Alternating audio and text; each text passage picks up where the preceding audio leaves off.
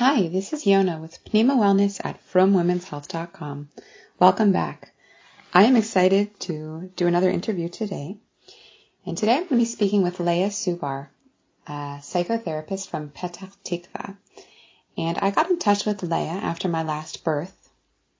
It was a somewhat traumatic experience. And for a few weeks after the birth, I found myself crying, emotional, anxious, just when I would think about that birth. And even though I was able to, logic everything out and I understood the science of what happened, let's say, it is my field. So I knew what was going on at the time and I knew what was going on afterwards.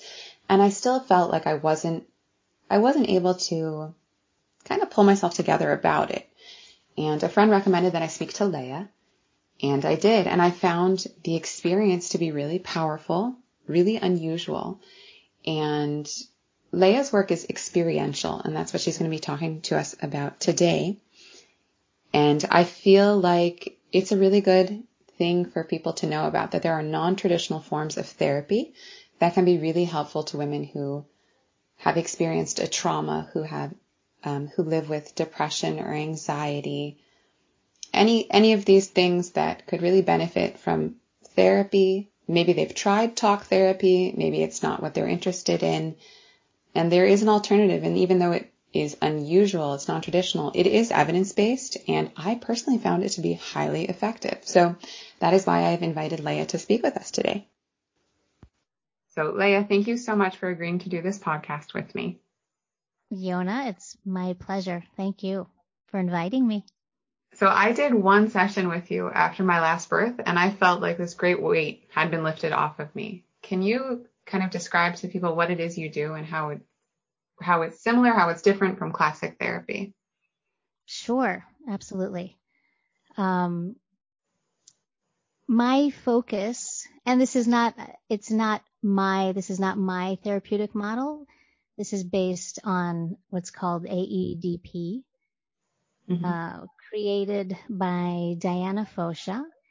And there are other therapies that blend nicely as well with AEDP. These are the experiential models, as opposed to traditional talk therapy, where the basis of the work is talking, sharing thoughts, that's the overall format of the therapy. So when in experiential therapies, we're really zoning in on visceral experience. What's happening inside? What's the experience here and now inside the body? And this is a way to really sort of pass over the words and the descriptions and the narrative and get to what's actually moving inside, what's actually happening, and allow for that to be released. Emotions have long been described as waves. So, waves come in and waves go out. And it's a natural process that happens unless we get in the way, which we're so good at doing. So much of my work is really about creating a safe space so that the emotions that are there and stuck or blocked can move in a way so that the individual can feel that burden being lifted. I was so surprised to find that it works, because it sounds so fluffy. And I had looked it up before I worked with you, and it is evidence-based, it is effective. And Absolutely. I said to you, how is this supposed to help? It was fun. I really enjoyed that you invited me to use words. You're saying it's not about the language, but it involves language also. I was using language to describe my feelings and how my body was feeling.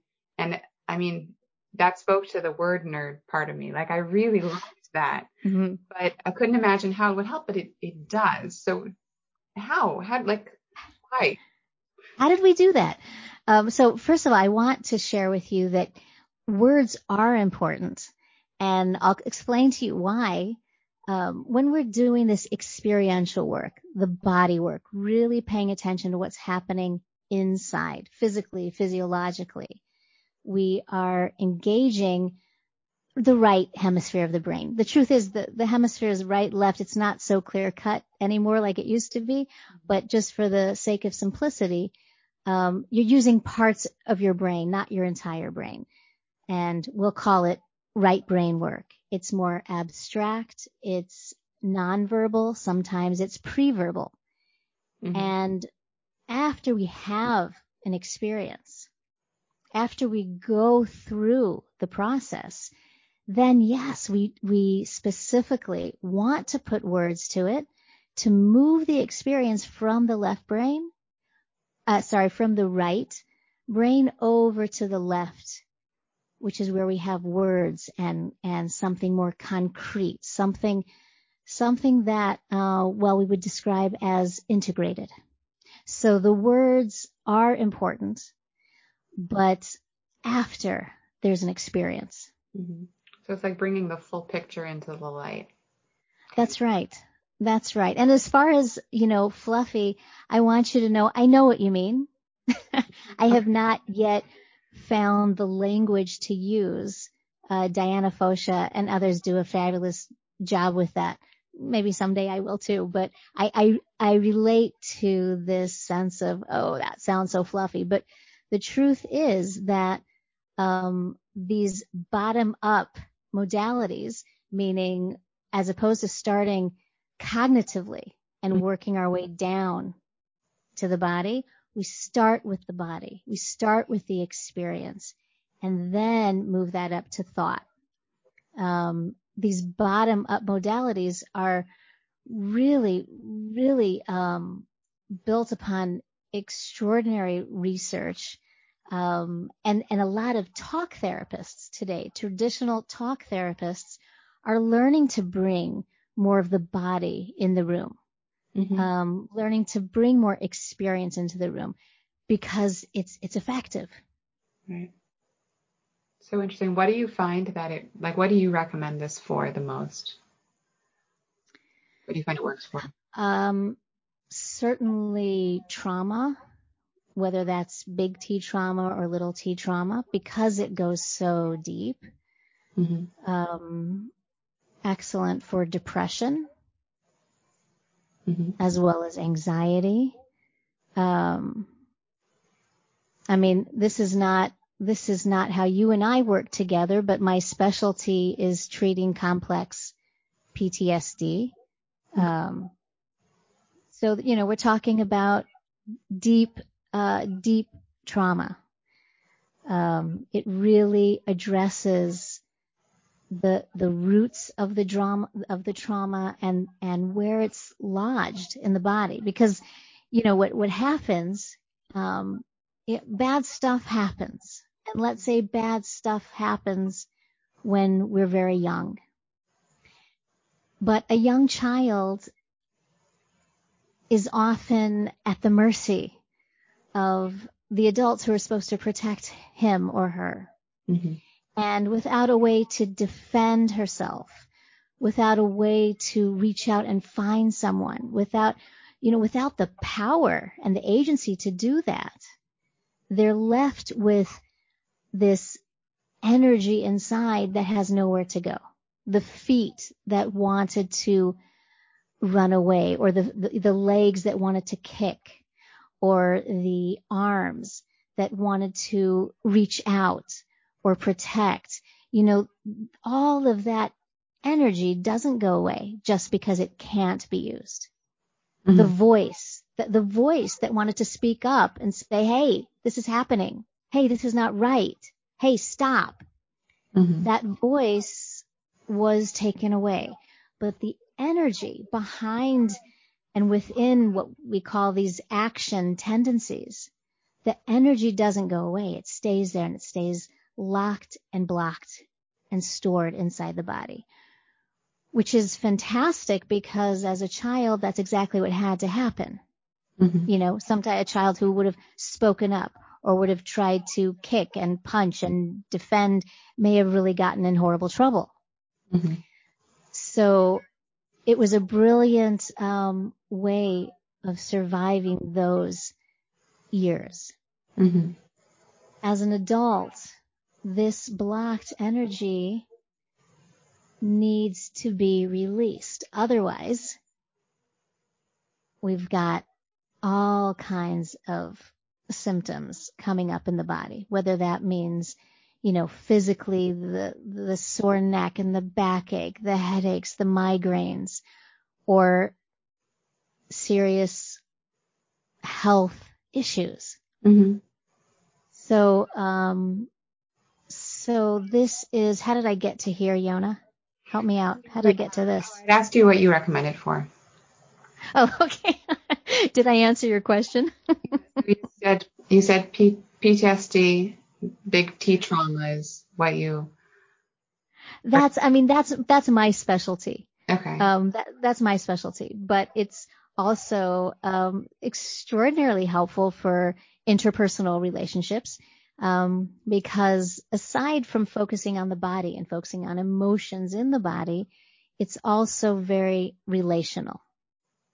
So when I'm sitting in front of someone, I'm not a blank slate, and I'm putting myself in the room with you, wanting to be someone who can create a safe space for you, a holding space, a container. This is a relationship. And so everything that comes up in your relationships outside of the room will come up inside the room as well, eventually. Are you pretending to be, not pretending, but are you being other people and people are modeling that interaction when you work with something like that? Well, undoubtedly things will come up. I may say something that is misattuned. I might miss the boat, which happens in relationships, even therapeutic relationships. And so my client may be deeply hurt by that, or deeply offended, or deeply angered beyond what actually just happened. And so this is an opportunity for us to really go there and understand what's happening and do a lot of separating, a lot of what we call unblending the present from the past, being able to differentiate. This is, if we talk about trauma, so what we're really doing, and again, big T or little t, what we're really doing is differentiating between what's happening now, even if it's unpleasant, even if it's awful, but being able to really see what's happening now versus what we're attaching onto it from the past, because that's what trauma does. Something comes up now, and not only am I dealing with what's happening now, all of the trauma of the past that somehow smells a little familiar, even if it's just a drop of what's happening now, comes and gets attached. So not only am I, as the client, not only am I angry at my therapist for not returning my phone call, I am convinced that she's abandoning me. I'm convinced that she hates me. I'm convinced that she's doing this just to torture me. Okay, that's all past stuff getting attached. So, part of the work, part of the beauty of the work is gently and gradually learning how to unblend the present from the past. You had mentioned also that you find that it works for anxiety and depression, and those are both like really common. Kind of. Yes. They're just prevalent. They're everywhere, Yes. Something like, I don't know. I read a study today that 12% of pregnant women and 1 in 20 non-pregnant women are suffering from major depression. Not even slight depression, but like real diagnosable major depression. close to 20% of adults suffer from anxiety. So when it comes to those, not necessarily someone with trauma with a capital or lowercase that they can identify or that they're looking to address, but this kind of chronic state of being, how can this help with that? So first of all, I like how you call that, a chronic state of being, because that's really what it is. People get into these modes of being and they stay there and it becomes their normal, but it's not. It doesn't have to be. Depression is very often nothing to do with hormonal imbalance or chemical imbalances. Sometimes it is. But I would venture to say, for the majority of people, depression has more to do about depressing emotions that are flying around inside, not being expressed. They're pushed down. They remain stuck, and it takes energy. It takes a tremendous amount of energy to keep stuff inside.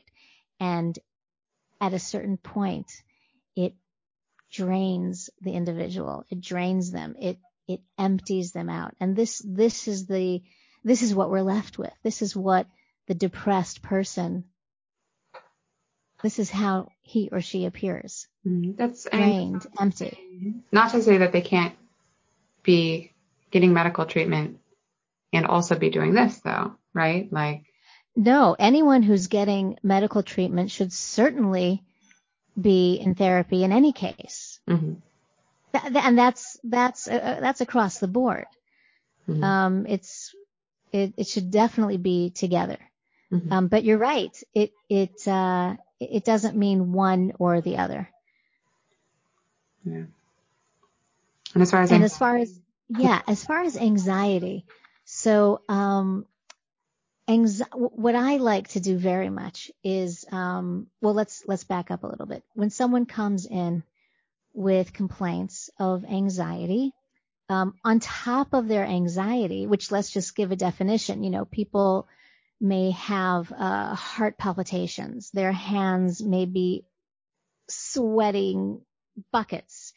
Their face may turn bright red. Their physical, they may be shaking inside, visibly shaking. So there's a lot of fear when your body starts to kind of go wild. A huge loss of sense of control. And I have definitely heard from my clients that they think they're going to die. A panic attack, in the extreme, it's terrifying. So part of the work that I do is, first of all, being able to look at the body as a friend, as the best friend you'll ever have, not as this separate system that is now betraying you. Interesting. So that means that, when my hands are schwitzing, I want to notice that. I want to acknowledge this is what my body is doing. My heart is pumping. My heart is pumping quite fast. Wow. I'm noticing that. It's a little bit of unblending as well, but more correct just to say separating. Separating what my body is doing so that I can notice it, so I can observe it and witness it and understand. This is really the most important part. My body in this anxious state is doing the best it can to release energy. Again, I'm bringing back this fluffy word energy because it works, and I haven't found a better word for it. Or more accurate. The word works. There's energy in my body, and it needs to be released. So whether I am shaking or sweating or heart pumping or skin turning red, this is my body's way of releasing. And so again, in the relational sphere, I'm wanting to make a safe space to allow this person to let her body do what it needs to do. And for those of you who have studied SE, somatic experiencing, this will sound very familiar because, this is based on what we call felt sense, really noticing what's happening inside the body and following it and trusting it and letting it go. So that's one aspect, just allowing the symptoms, the manifestations of anxiety to be safe, to be acknowledged. I mean, and in that way, sorry, I didn't mean to cut you off. In that way, someone who, like, I've definitely spoken to people who are like, I mean, either I'm dying or I'm having a panic attack, and they've gone to the emergency room because of the heart palpitation. Yes, absolutely. After someone's learned to tune in with that feeling and experience it as a bodily feeling, are they then, do you find, able to separate the emotional anxiety, not separate it, like put it away because it's still there, but to not let it spiral, not let it feed itself? Like, how does that actively change things? If they can catch it in the beginning, at a certain point, you're at the point of no return and the body just has to do what it's going to do. Okay. You can still observe it and create some space to allow it, which might take the edge off of it. But ideally, if you can notice it in the beginning, a huge chunk of the anxiety can be removed just because you're not feeling anxious about feeling anxious. Mm-hmm. And it's quite a big chunk, the fear that gets attached to the anxiety. But then once we're at a place where we can just be sitting together and notice, and the person can just, I'm feeling anxious. I'm feeling a tightness in my chest. My stomach is in knots. Then we can slow down and make space for these sensations. And when we make space and we follow the sensations, we notice any thoughts, any memories that come up, any emotions that also come up with it, then we're already moving from the anxiety to what's really there, what's really happening. I think after I worked with you, and when we went through that birth experience, you had me kind of experience the feelings that I felt while we talked about it, and then recreate a scenario where I had received the care that I wanted and the experience that I wanted, and I guess felt the difference between the two of them. I don't know how to describe it, but yes.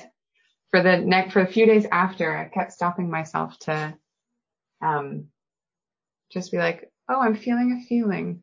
Like, really pay attention to it. It was interesting to do that. And I can't say that I do it on a daily basis, and I don't know that I need to. You know what I mean? But having that idea that it's possible was really interesting. And wonderful. It was really helpful. So. Yeah. The intervention that you're referring to is what in AEDP we call portrayals. Mm-hmm.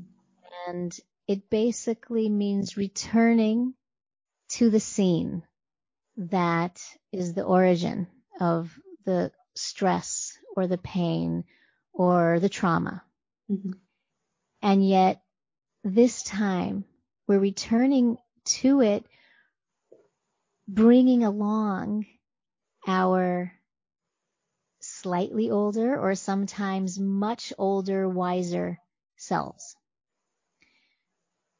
Mm-hmm. And I say that because the worst, most painful part of any trauma, from a birth trauma to a catastrophic, across the board, big T trauma, mm-hmm. the very worst part is not actually what happened. Not actually what happened, but the unbearable aloneness mm-hmm. that the individual experienced, being absolutely alone in this horrible, unbearable experience. So what we're doing when we return to the experience is, when I say portrayal, we've got the protagonist, that individual that was you.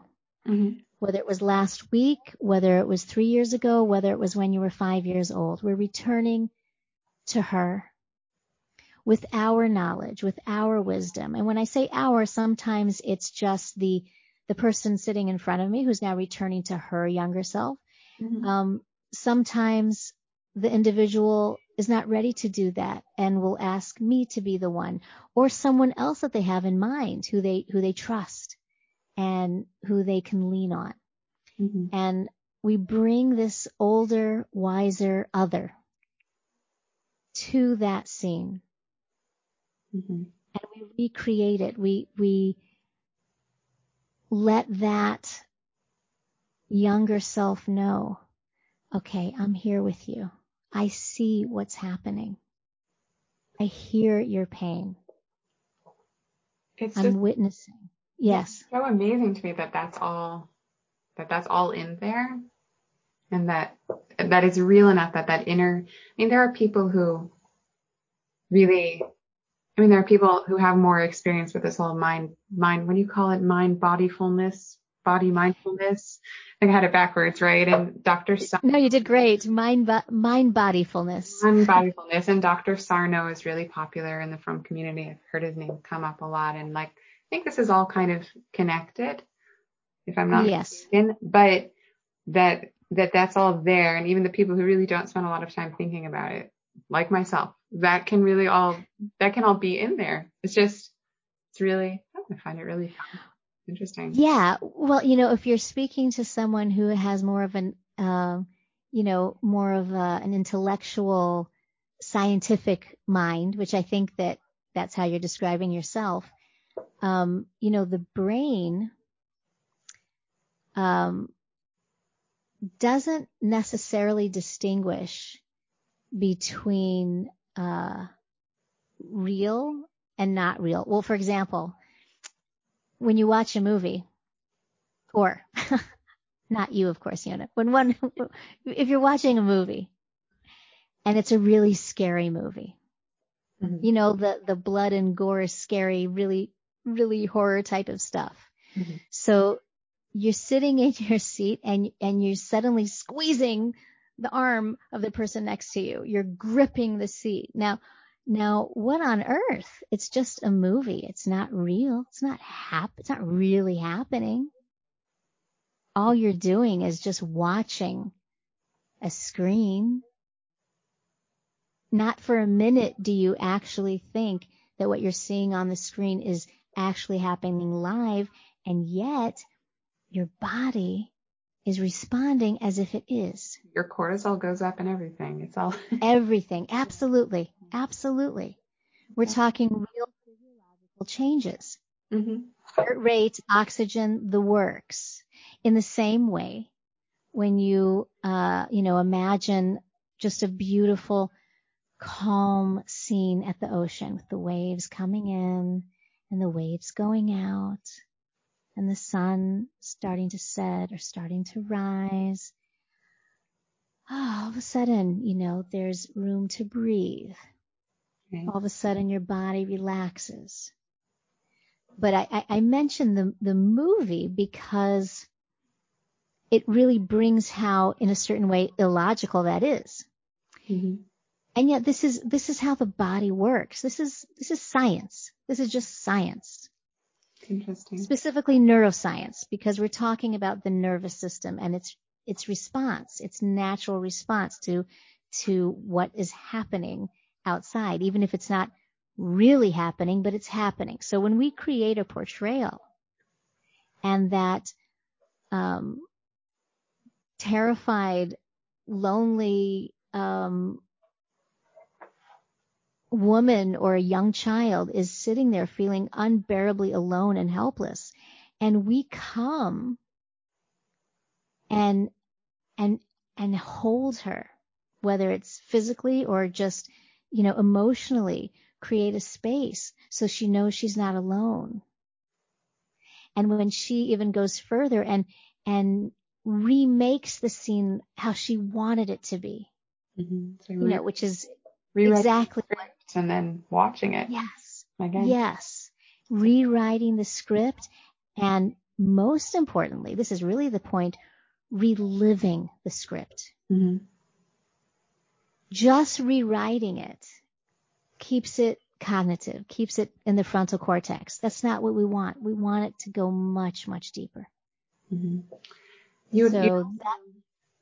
Sorry, sorry. You had also mentioned that you were working on meditations, like you just started doing with the imagine you're sitting. Yeah. Can you tell me more about this and how that connects? Yeah, sure. With pleasure. About a year ago, a drop over a year ago, I created a new service that I'm offering by creating 100% customized, personalized meditations, guided meditation audios. So it's been really, really exciting because I'm able to use not just the cognitive part of meditation, but also taking it into the body. And it's not the same as working in the room with somebody, but there's a lot of mind bodyfulness that can go into an audio. So it's basically for any man or woman who's feeling stuck, feeling frustrated, either in their personal life or their professional life. I am working a lot with business professionals who just either they're not in therapy because they really don't need therapy, or they need therapy but they're not ready for therapy, but they're looking for something that they can do to help themselves. So we have an exploration process, generally done over email, just a bunch of back and forths until we can kind of zone in on what they really need to experience some relief or some epiphany. And it's been really fun because you get to choose whether you want a female voice or a male voice to accompany the guided meditation. You choose what kind of ambient background, or ocean waves or birds or nature, whatever. You choose the length, and it's really a co-creation. And then after I write the script and you approve it, then I take it to the recording studio, really nice, top-notch studio, and off it goes. So it's a new service, and I'm absolutely enjoying it, and it's really having some extremely profound positive results. And if anyone's on LinkedIn, I definitely invite you to check out my profile. You can hear more about the process, because on LinkedIn, I don't speak so much about my private practice. I'm mostly featuring the audios, BrainShape Audio. And there's testimonials there. You can get more information over there, or on my site, which is brainshapeaudio.com. If someone wants to get in touch with you, what's the best way to reach you? Is your LinkedIn or your website? Either from LinkedIn or the website, or I'm happy to give you my my email address, which is Leah at brainshapeaudio.com. Okay, super. And I will include that so that anyone who is interested in reaching out to you can. Thank you. That's great. I appreciate that. I so much appreciate you sharing what you do and how it works and what it works for. And it really is powerful. So even though it does still have a little bit of fluffiness about it, it's important fluff. It's not really that fluffy. The least fluffy. You just can't get over that fluffiness, right? Yeah. It's not that I can't get over it. It's that, like, it shouldn't be thrown out because of its fluffiness. Like, even if it has that sound and that's a turnoff to people, it's shockingly effective. So, well, I also think it depends on who gives it over. You know, I am more of an experiential type of person. I'm more of an emotion feeling type of person. So although the neuroscience behind this interests me and excites me and I'm enthusiastic about it, it's not my way of speaking. So it's very possible. I mean, I know that it's true that others can describe this work in a way that you might be able to stomach a little better, Yona. I don't want it to sound like I'm not stomaching it. It's just, I don't know. It was new and it was interesting and it worked. And I'm excited for other people to hear that even if it sounds unlikely and unusual and not their general cup of tea, it's worth looking into. So thank you so much for your time. I really appreciate My pleasure. My pleasure. I appreciate it very much. Thanks, Yona. Again, thank you for listening, and you can find more podcasts, more blog posts, as well as the information on how to reach Leah at fromwomenshealth.com, and looking forward to your comments and feedback.